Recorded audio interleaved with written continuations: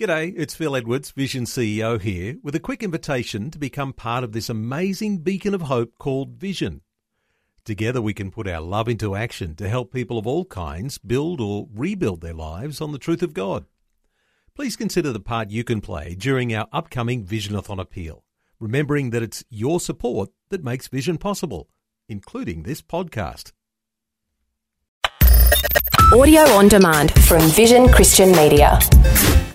Foundations. And we've also heard, and I've heard this many times, that God actually exists to fulfill my dreams and aspirations. I actually don't find that anywhere in Scripture. Foundations. Understanding the Jewish foundations of our Christian faith. With Robbo Robinson and Mandy Warby.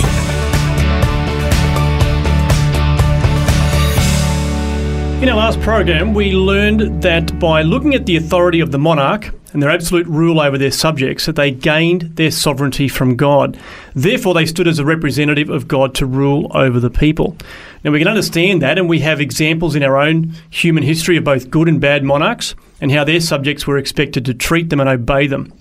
But what does that mean for us and our relationship with Jesus, who is himself our monarch? I think that it's quite possible, in fact, I believe this with my whole heart, that in the modern Western church, we have a very casual relationship or attitude toward God. And we mentioned that in the last program.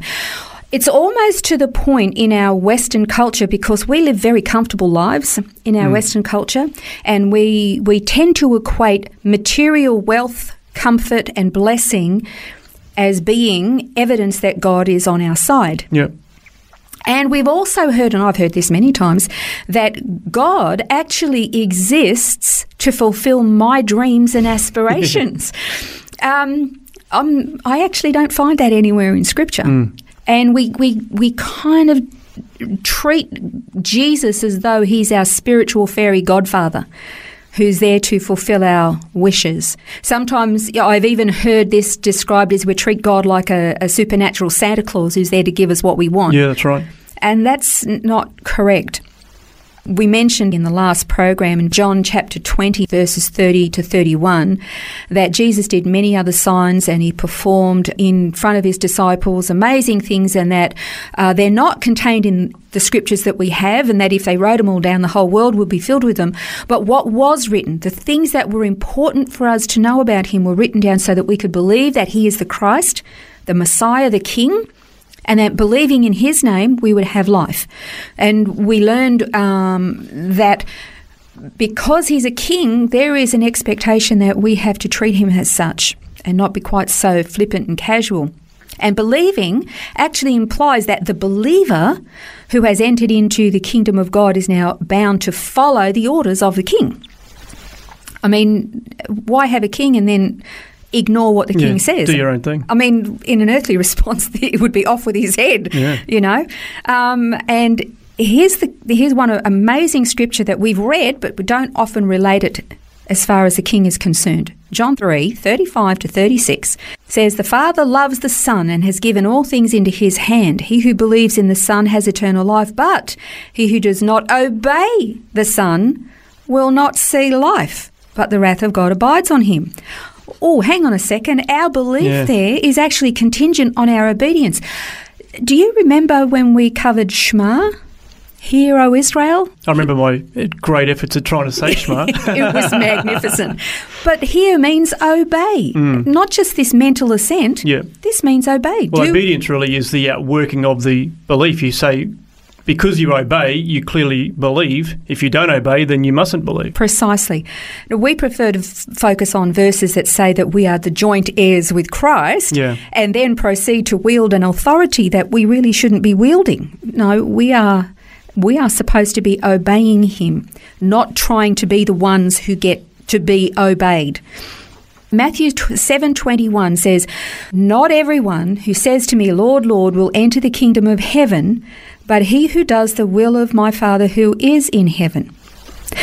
Why would I bring this up? Well, because I want to jump down to verse 23 of Matthew 7. It says, "Then I will declare to them," that is, those who gave mental assent to him and did lots and lots of works in his name, I never knew you.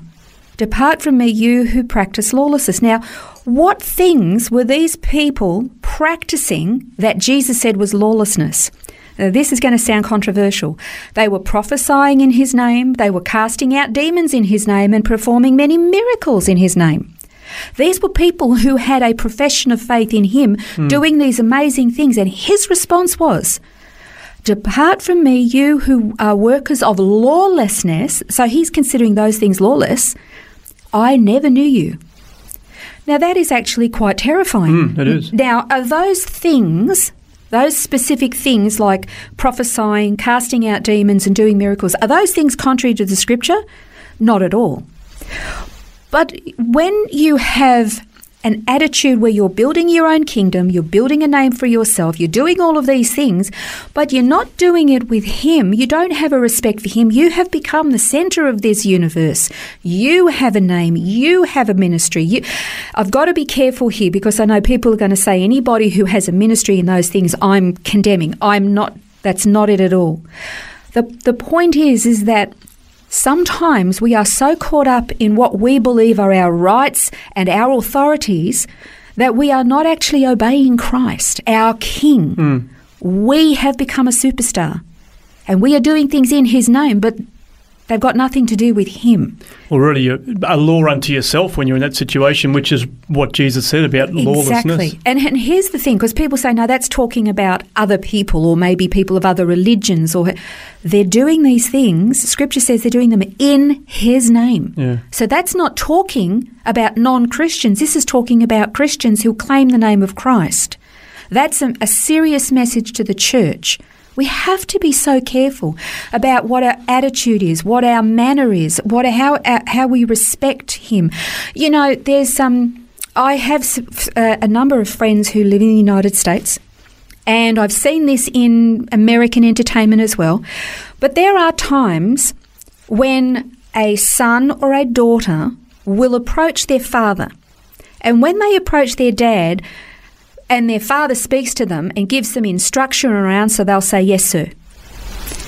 I absolutely love that because it's showing two things, that these children have complete access to come before their father and talk to him no matter what the situation is. But when they speak to their father, they speak with deference. When they speak to their mother and their mother gives them instructions and say, yes, ma'am. I think that is beautiful, and I actually think it's a closer picture to how we should be respectful towards Christ than what we are. I mean, they're calling their parents sir and ma'am. Here in Australia, we call our mother and father the old cheese and the old boy. Yeah. Now, where's the level of respect? And if we can't show a level of respect to our own parents, how are we supposed to have deference and respect and a healthy fear of God if we treat Jesus like our cosmic coffee buddy, and we forget that he's the King of the universe? Yeah. You know, I guess I'm repeating myself a little bit about why it's so incredibly important that when we are referring to Christ our King, yes, we can come boldly before him. We do have access. But here's the thing. Here are some synonyms that I found from our Western dictionaries about boldness. The synonyms are brazenly, courageously, daringly, eagerly, fearlessly, dauntlessly, headlong, recklessly, venturesomely. Nothing in our dictionary shows being bold as respectfully, reverentially, deferentially. The Greek word is parrhesia, and it does mean that we can have confidence and to be open and without ambiguity, like I was saying in the example of American children approaching their parents.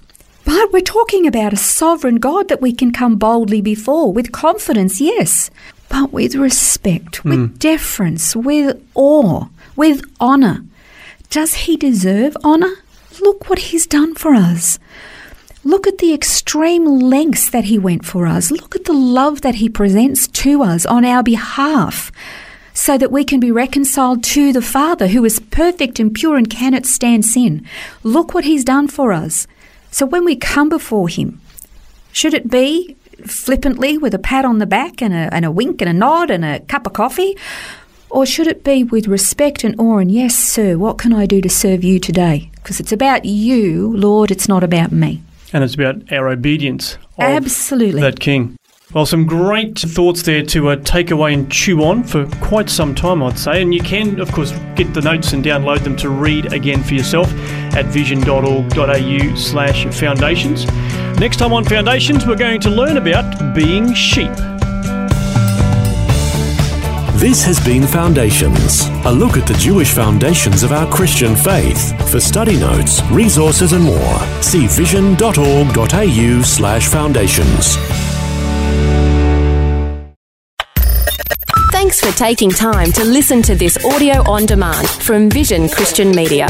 To find out more about us, go to vision.org.au.